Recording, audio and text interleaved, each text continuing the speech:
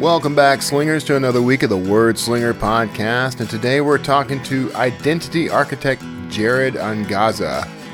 Stay tuned. Hey, how you doing on money?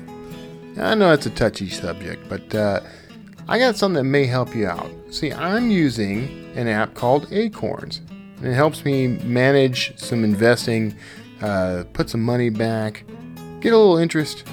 It's kind of nice to watch my money grow. So I want to share that with you. Go to kevintumlinson.com/acorns and you'll get some free money. See you there. It's the Word Slinger Podcast, where story matters. Build your brand, write your book, redefine who you are. It's all about the story here. What's yours? Now, here's the guy who invented Pants Optional, Kevin Tumlinson, the Word Slinger. Word Slinger. Hey, welcome back, everybody. It is the second episode. I'm not going to keep doing this every week, but it is the second episode of 2020. Did you see that coming? Okay. Dad jokes aside, this is an interesting interview. Now, last week, episode 204, for those paying attention, we talked with Heath Armstrong about how to get back up, basically. How to, he redefined himself and his career. But in that interview, he mentioned someone he met on an airplane. And after the call, he was excited about the idea of introducing me to this gentleman. And that is our guest today. That is today's guest, Jared Angaza. He is an identity architect. He's an author, a podcaster, a philanthropist. I think I say this at the beginning of the interview, so forgive the redundancy. But he's going to be talking to us about, his work is with figuring out who you are, figuring out your identity. And that's not just that's not just branding for like your business, although it can include that. But he helps you kind of figure out how you identify yourself. You know what? I'm going to let him explain it. We're going to be getting into that interview in a second. I just want to take a minute and thank everybody for the support you've been sending my way. Lots of things changing, man. I got a lot of stuff going right now. Now, today, I am doing a free webinar with Nick Thacker. He and I, of course, are launching author.email. Now, if you haven't heard of this yet, I don't blame you. We haven't spent a lot of time promoting this yet because we were still kind of tinkering under the hood, getting things working. But here's the gist. We are always preaching, we being anyone in the indie author influencing sphere, anyone who talks to indie authors on a regular basis, we are constantly telling you how important an email mailing list is. It's your best marketing tool. It's still the most powerful marketing tool out there. You get to own your platform. Well, Nick and I, for years now I've talked about this in the past, and it kind of fizzled. But we've got iron in our spine now. We've got rocks in our stomachs. I don't know if that's a thing, but we made some progress on this, and we are getting ready to launch. Now we're going to be launching into basically we're going to onboard people into free trials as a beta, part of the beta. You can try it for 30 days free, and then after that, we're going to start moving everyone into paid programs if they like it, if they want to stay on. So very reasonable rates. You can find everything. I don't want to announce anything rate-wise because things can change over time. So if you're listening to this in the far future, I don't want you to go and say, Kevin lied to me about how much this cost. Because who knows what'll happen. But so far, I think rates are pretty good. So Nick and I built this because we needed it. That's really the origin of this. So author.email, that's the web address. Author.email. Go there now. We also have authoremail.com. But go check that out. You can also find this if you go to wordslingerpodcast.com, which now points to the podcast. Thank you, GoDaddy, for helping me fix that. So if you go to wordslingerpodcast.com, I've now added author email into the header menu on the page on the website. You'll also find Indie Author Blueprint, which I'm building with Roland Denzel, because I can never say no to a good idea. So we're going to be talking about that a little more in the future, but you can get on the wait list for that as well. We're currently populating that with useful materials and content for you, the indie author. It's going to be all about vetting and curating the best content out there, generating some of our own content, doing all kinds of really cool things meant to help the indie author community, help you as an author to build, grow, and dominate in your author career. So check that out. That's indieauthorblueprint.com. You can find a link to that at wordslingerpodcast.com as well. And then the final thing I wanted to throw out there is that I've been doing a lot more stuff on YouTube for my personal channel, and I'm doing a little more for Wordslinger Podcast as well. So you can definitely check that out if you go to if you go to wordslingerpodcast.com, in the menu up top, it says YouTube. Click on it, and that will take you to my personal YouTube channel. And that is where I'm putting a ton of new content, some of which will be author-related. You can also find my new show, The Written World Podcast, which is spinning out of my Written World blog, which is also on that page. So that stuff's not specifically author-centric. It is meant to be a vehicle for finding more readers, but you may enjoy it. And I would really appreciate it if you'd subscribe to me on YouTube. Find my personal channel and the Wordslinger Podcast channel are both available on YouTube. If you will click on the subscribe button and hit the little bell. That's what they tell you. Hit the little bell for notifications. This is a common YouTube thing if you watch YouTube a lot. But that helps me out a great deal, and I appreciate it. So thank you for that help. Now, all that said, we're 7 minutes in. Let's jump ahead of the game a little. And I introduced to you someone I really like. A great guy, and someone who with a really interesting career and a career trajectory, Jared Angaza, the identity architect. Stick around after for some final words. Hey everybody, thanks for tuning in to another Wordslinger interview. And today we're talking to, I was introduced to today's guest by another guest. And since his episode hasn't aired yet, I'm not gonna tell you who it was. But I'm talking to Jared Angaza. He is, among other things, interesting bio, by the way, Jared.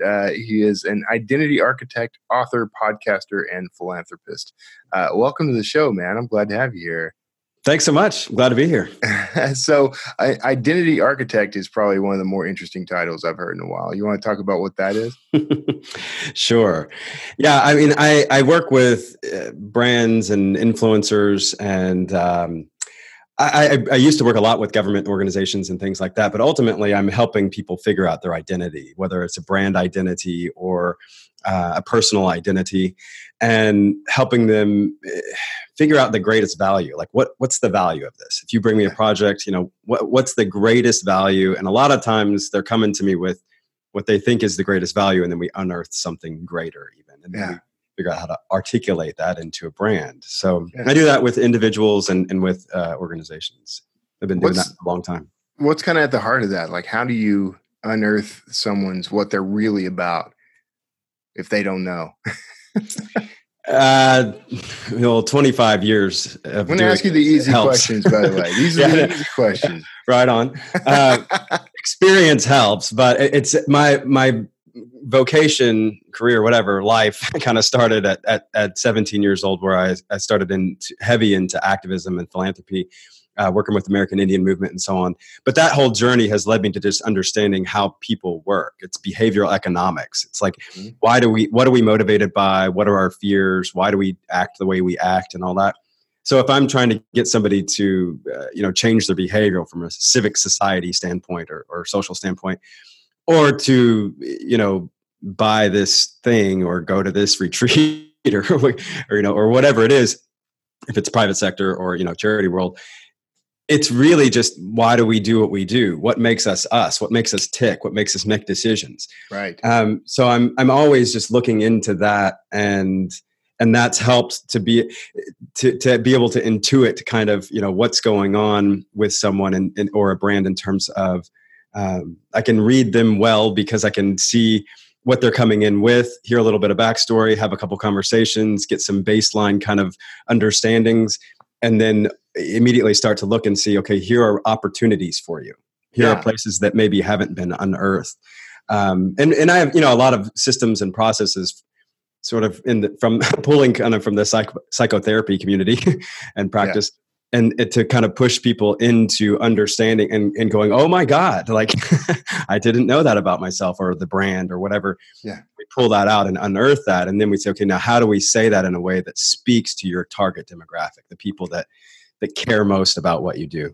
See, and I like how you put that, because you said to find, sort of unearth the hidden opportunities, which is something I'm all about. Like I think most of us, especially most of this audience is independent authors, right? Yeah. I think there are hidden opportunities, and branding is something that they hear about a lot, but I don't think they don't get the full story of what branding means. Like they think of it's it storytelling in a large, largely, yeah. That's exactly the way I think of it. So what, if you were talking, I don't know, I'm sure you deal with a lot of people who are authors.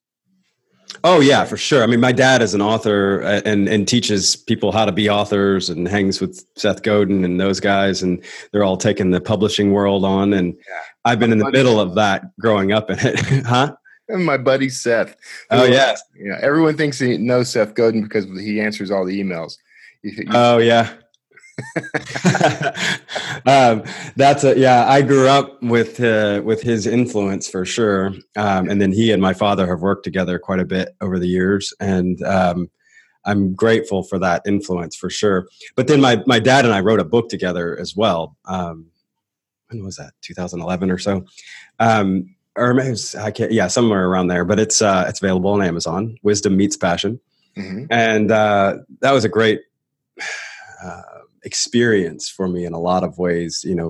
I'm a writer and I've been a blogger and all that for a long time, but then writing with my father was a great father-son experience, trust me, right. In terms of just when he asked me, his publisher, Random House, had asked if we would do a book together, and I thought, well, he'll probably say no. And he didn't.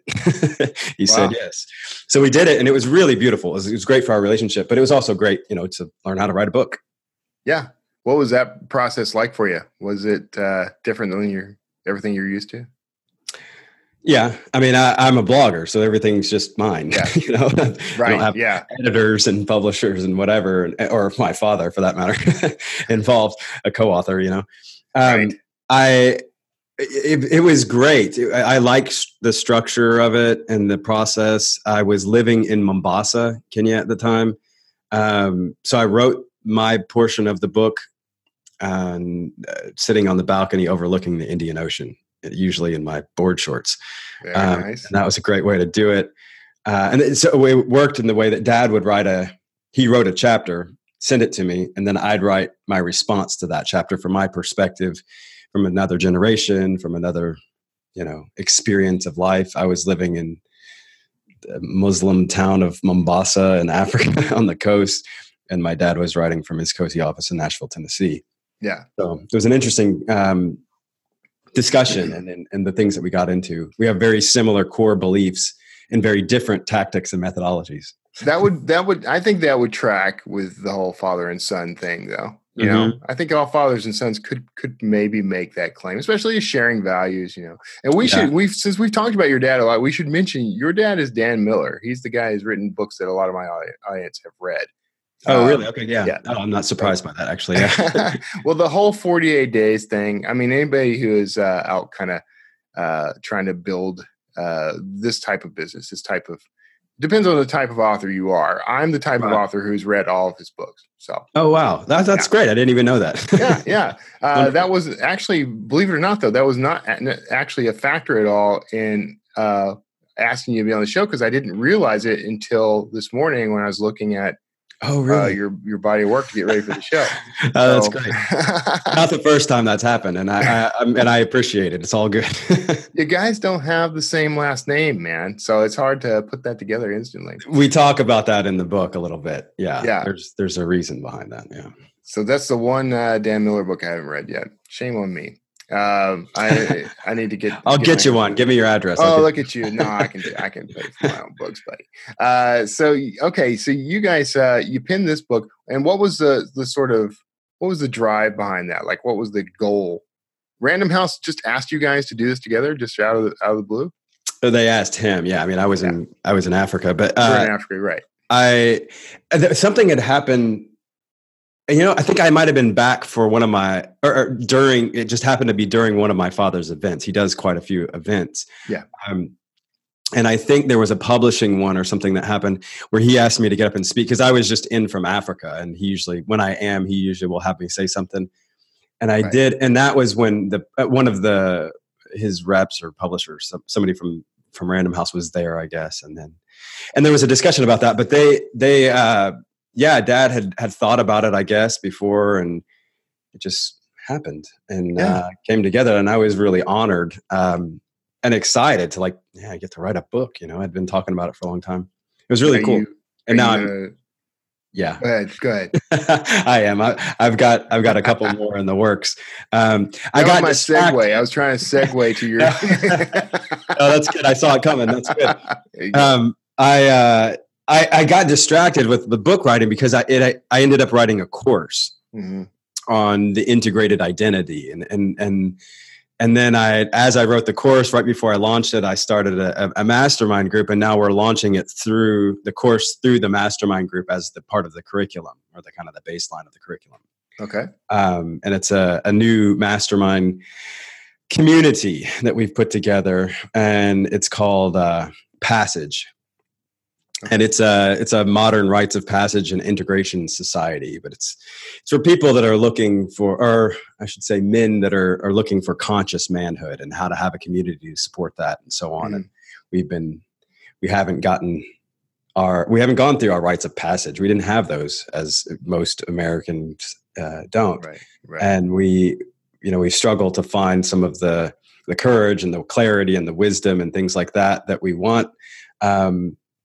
And that our ancestors were used to getting. And we don't, because we don't go through those processes, certainly not to that extent or the same. So we're really recreating some of those. There's 4 12-week programs, and each one has an initiation that you could then go into the next level. And it's just a kind of a culmination of 25 years of studying humans and figuring out, and in my own path, obviously. We always teach, what we've gone through, and I've been on that path of trying to discover my own identity and who am I? Big questions. Who am I? Why am I here? And what am I committed to cause? Right. Last one's a big one. That is a big one. and so it's just like that. When I take those 3 questions and I have all these processes for that, when I take people through all that, it's just magical. I mean, you get it. It's like you get into the attic of someone's mind, like where they haven't been in a while. Yeah. And we get to really discover some amazing things. It's like therapy often for both of us, but we get in there and I've had clients. I had one here recently that he's just exploded into another being. He's just like a totally different guy now because he was liberated through understanding this stuff about himself and his real value and things like that he just hadn't paid attention to. Yeah. I like working with individuals that way. I mean, I've done the brand thing and the government thing, those big projects, and they pay well, and that's nice. But I like individual one-to-one. Yeah, I was kind of teasing it earlier, and I meant to correct it. But the reason you and I connected is because I interviewed Heath Armstrong, which I think he was one of your maybe not a client, but I mean, at the early stages of this, he was kind of. Heath, I met on a plane. We had a crazy story. I was coming back from Rwanda, or maybe I was heading back to Rwanda from the States. I can't remember. But it was after a bunch of crazy stuff. And I was on a plane, and I think I shared some stories, and we connected. And I sent him my dad's book right after that. Right after he got off the plane, I texted my sister, said, "Hey, send the book to this address." And that got Heath. And it wasn't until years later that he contacted me again, and he said, "Hey, man, through the conversation on the plane and the book that you sent and whatever, it literally like changed the course of my life." Yeah. And then we connected at that point, and have been friends, I guess, now for 3 or 4 years. And then he's been out here to San Diego. Yeah. I am directly under the flight path in San Diego. You may hear that in Ocean Beach here, but Heath is coming, and he's part of the family now. I mean, literally, like hangs out with the fam. He's hung out at my house with my family when I've been gone. Yeah. So we've gotten to have such a great relationship. And then I just interviewed him on my podcast on Noetic. Okay. And then he'll be that'll be out here shortly. Yeah, we have to. I got to reconnect with him because we tried to get me on his show, and then things just kind of we both got busy and went in different directions. So I need to reach out to him. Yeah, he's a good guy. I liked him a lot. Yeah, and he is good friends with Honorée Corder. I don't know if you know her. No, I don't. Yeah, so she's another she's a kind of a frequent guest of the show. I've had her on like 3 times now. Oh, cool! I'll check it out. Time to reach out to her again. So let's talk about your philanthropy work. Like, what's the because you've got a book or program? Which was it, or both? You're building something. Yeah. It's kind of a mixed bag there. I wrote an ebook, so it's kind of a book, but it's just it's a presentation, and it's called Natural Born Philanthropist. And it's really just about, I believe that we, not to get too metaphysical conscious. Get as metaphysical as you want. That's where I usually am. We come from love, man. We're from that source of love, and we're trying to realign with that. I think I have 4 kids, so I get to study kids a lot, and I'm studying that. And, I studied biology in that early childhood development and all that. And it's just so interesting to look at like how we were created, where we come from, the things that we come into this world with. And then we get all this chaos and rubble and static, on top of it throughout our lives, and these agreements that we have that, and these beliefs that we have that come from all of this influence from outside. Yeah. I think like when I'm working with a client, a lot of what I'm doing is just kind of like chipping all that stuff away to kind of get back to the core of their authentic self, like who they are, their highest self. Yeah. And I think that part of that, there's an intrinsic desire and kind of element of us that is designed to be in communication and in relationship with other humans. I don't think we're fully human alone. Yeah. So as we engage with other humans, and we do that in a loving way, we have the ability to connect and bring. When one of C.S. Lewis's friends died, his best friend, and he said he in that moment he mourned the loss of the elements of him, C.S. Lewis, that only his friend could bring out of him. Yeah. And I thought, wow, what an amazing example of our testament to our interconnectedness. Yeah. So the whole concept behind the Natural Born Philanthropist scenario is just that I believe that as we lean into that innate element of us, we find more joy and satisfaction and fulfillment and all that. As we live by our values, living by our values always brings us joy. We just don't do that often sometimes. Right. So, and the thought of doing it and the change and whatever seems like dread, sometimes, but when we actually do it, we're rewarded for that. And we, and it self-perpetuates in that way. We have to kind of tip the scale, I guess. And then also in this document, I created 4 paths of philanthropy and broke it down and said, look, if you want to look at philanthropy, here's a way to look at it. And I use philanthropy because it means, it translates to loving humans, like to love another human. Oh yeah, that's right. Yeah. Philos and anthropic. So there's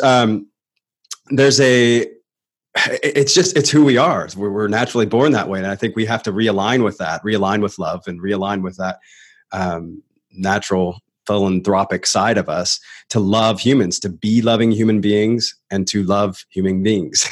It's part of being human. But it's also, there's a lot of different ways to look at it. I think people get confused in that. And I've just said, look, here's a tool. If you want to look at it like this, Are you easing pain like Mother Teresa? Are you changing the system, like Elon Musk or Richard Branson or something? Right. Or are you changing the consciousness of the people that then goes back and affects everything else that you would have done prior to that? It's like as we change I'm more interested now in changing the way people think. Yeah. In the way that people see the world. Yeah. If I can see another human as a commodity to traffic them, I worked in anti-trafficking. That's a fundamental problem. I can fight trafficking all day, or I can start to fight the thing that causes people to see people as other people as a commodity, rather than a human. So it's just, I think there's no right or wrong way. We need all of them. We need all those things, but we need to also, I think the clearer we are as a philanthropist of what we're actually doing, if you're easing the pain, if you're dropping food in on a refugee camp, you're not solving any problem in terms of what's causing that refugee camp to perpetuate. You're just easing the pain. We have to have that. That's Mother Teresa. That's Jesus. We need it. We need that love, but and then we need people to change those systems as well. And I think we also need people then to help change the consciousness, to shift the consciousness, so that we're not having to combat it with other systems all the time.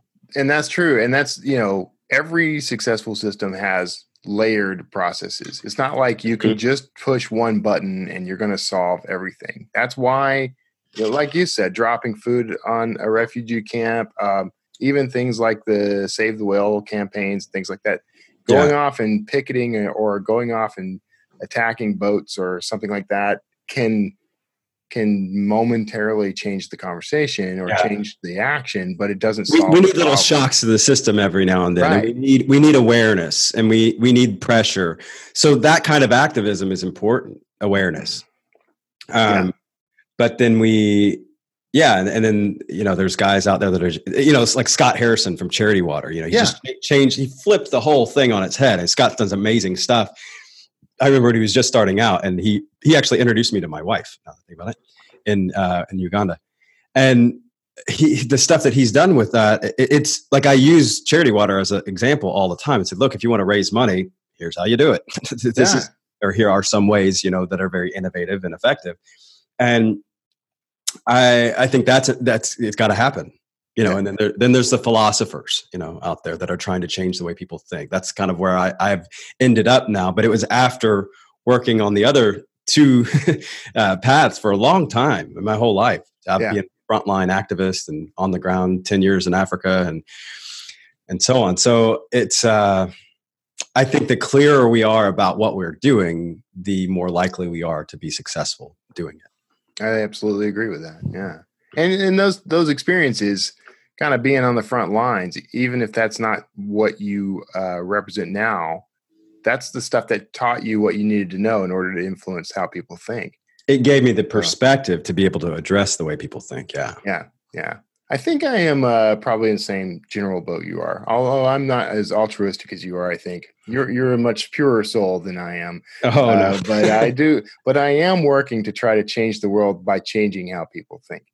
Absolutely. Mostly talking to authors about it, though. So, hey, well, half the stuff that you look at, all the stuff in our heads, it came from other authors, right? That's my evil plan. Is I want to influence authors to go out and influence the rest of the world. Influencers, man. I got a whole campaign on that. There you go. You got a lot going on, man. How do you keep all this spinning? I mean, do you have like an organization behind you or what? This is one slowly developing, sort of just happening organically now. But no, I have not for 4 or 5 years. I had a whole creative agency in Nairobi, with 18 staff and so on. But that's still going on there. But I left there about 4 years ago or so. So now it's just me and a couple of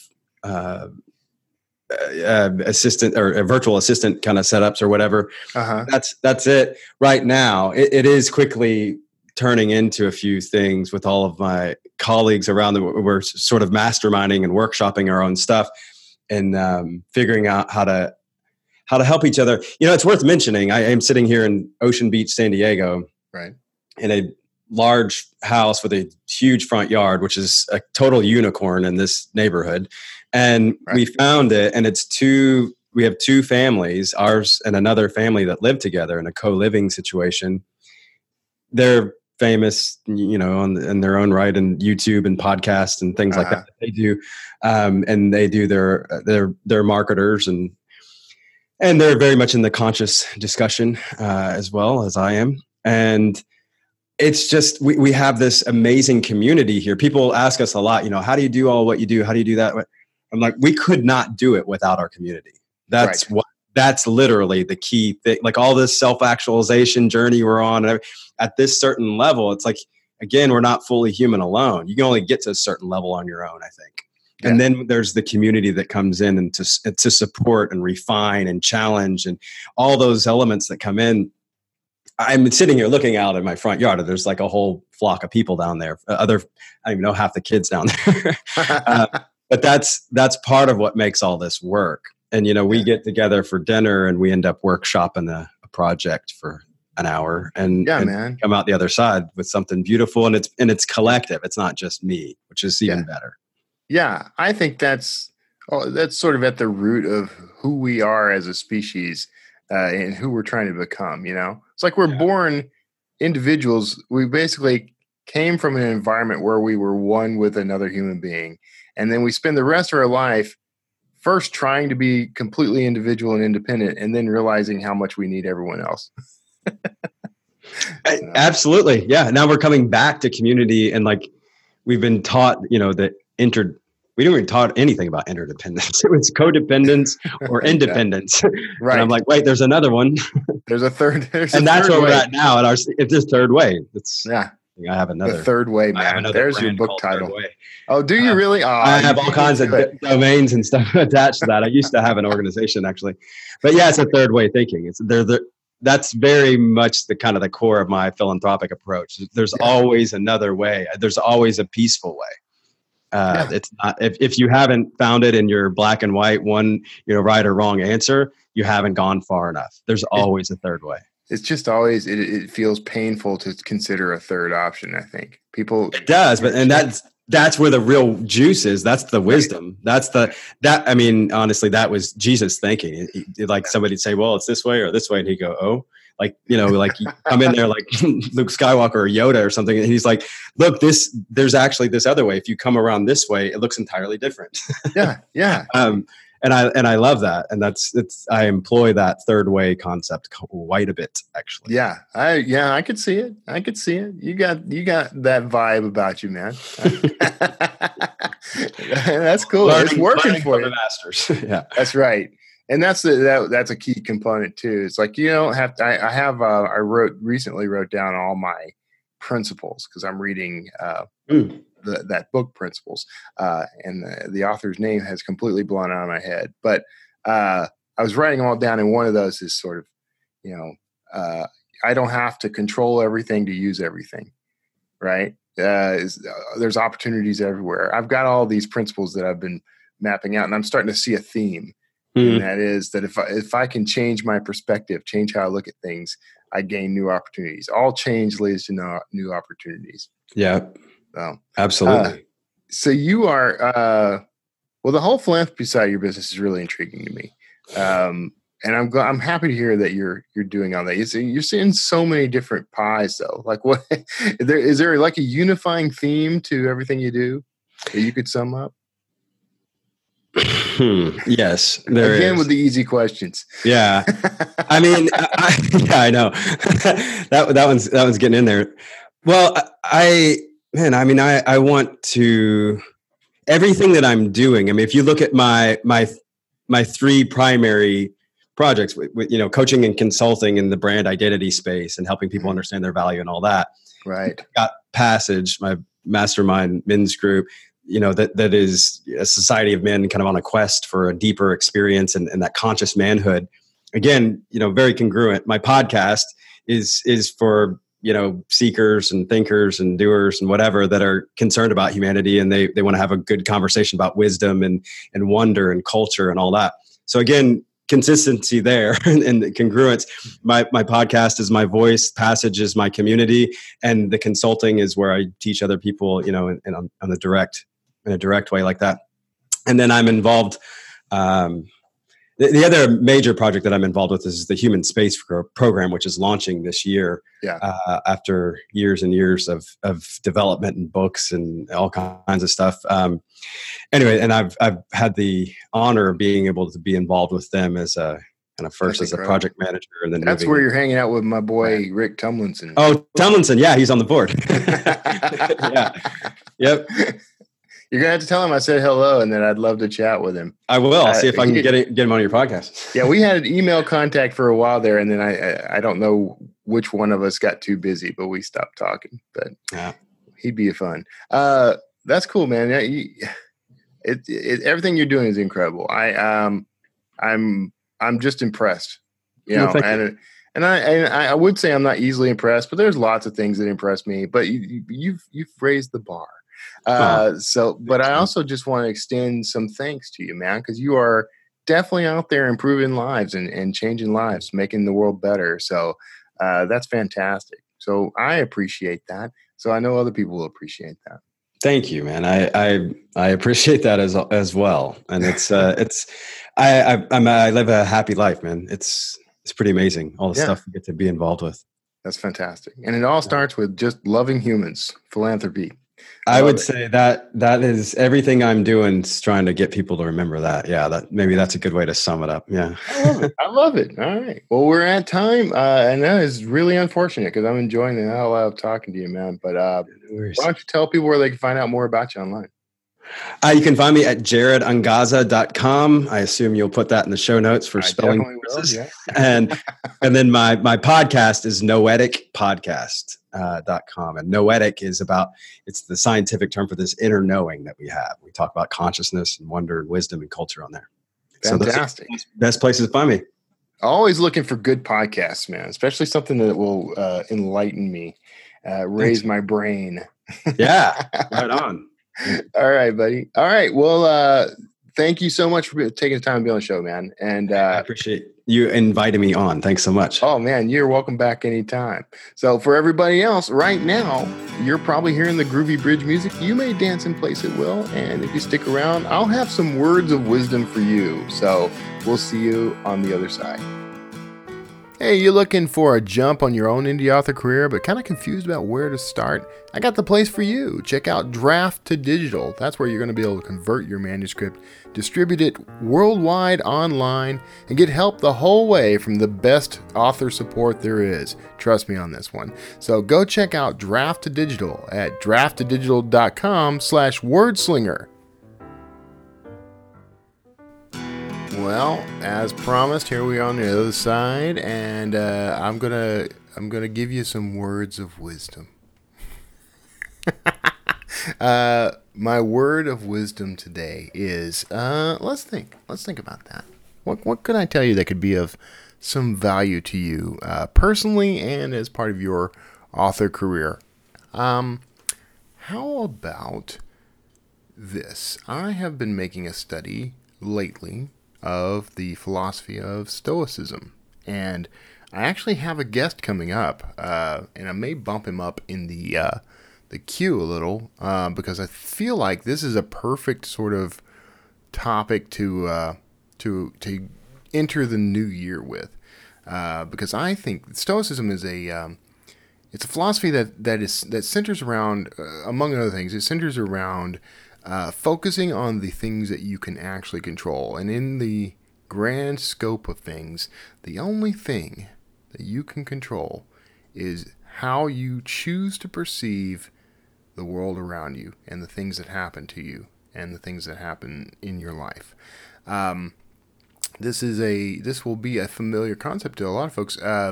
The author Viktor Frankl, who wrote Man's Search for Meaning, he was a Holocaust survivor and was in multiple concentration camps, suffered the loss of everything he ever knew, everything he ever loved, family, his wife, his professional standing, his life's work, his health, friends left and right. I mean, he lost it all. And in all of that, he came to realize that the only thing that the Nazis couldn't take from him was this power to choose how he framed his experiences, how he saw the world around him. He could choose, no matter what happened, he could choose what it meant to him.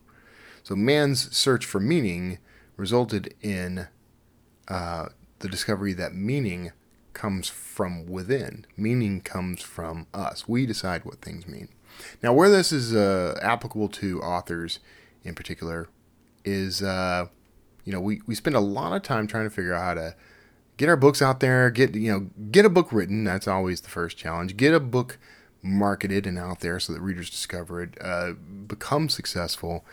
And, we take our swipes at things and we tend to follow trends. We tend to, if I do this, maybe that'll work. This guy is recommending this service, or this guy or this lady is recommending this strategy. And we chase that stuff and we try to figure out what's going to work for us. And then when things go right or things go wrong, we judge those circumstances as good or bad, right? When things go wrong, we tend to fall back on blaming ourselves. Like, I screwed up. I didn't do it right. I'm not smart enough. I'm not good at this. That's too much work. This is too hard. So instead, if you're practicing anything remotely like the art of, or the philosophy of Stoicism, you would look at that and instead of judging it as good or bad, you would simply accept it for being what it is. It's completely out of your control. In the interview, we'll talk about this a little, the upcoming interview, but he brings up the example of the archer. And the archer goes through a process of raising the bow, notching the arrow, pulling the string, putting tension on the string, and then breathing, aiming, steadying, releasing. Right up until that release, he's been following this process. Process is something I'm going to talk about a lot more in the future, and you're going to like it. But he's focused on the process. Once he's released the arrow, it's out of his control. Anything could happen, no matter how great an archer he is. Could be the most accomplished archer on the planet. A falcon could swoop down and grab that arrow in midair, or the target could move at the last second, or any number of other things could happen. So he only has control up until he releases that thing. He releases the actions and allows it to go out into the world. If he misses his target, this archer learns from that mistake. The wind's blowing this way. The target is tilted in this manner. Any number of things that could alter his approach. He learns from the experience and tries again. And that is an important lesson to take with us. We only control the process we use, and we only control our interpretation of the results.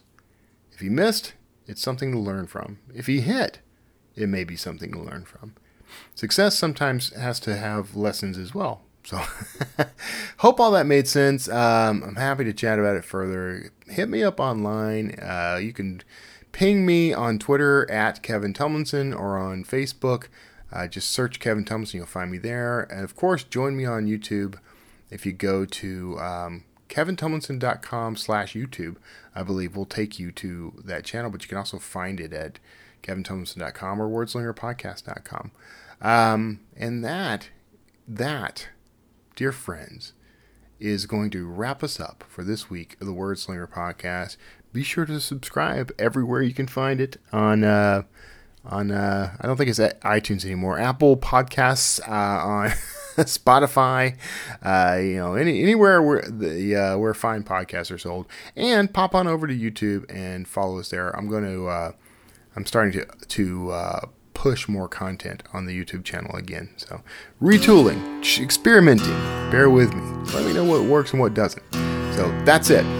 Thank you so much for tuning in to this week's Wordslinger Podcast. God bless you.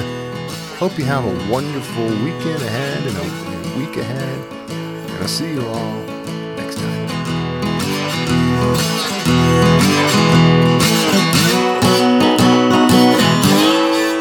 Wordslinger.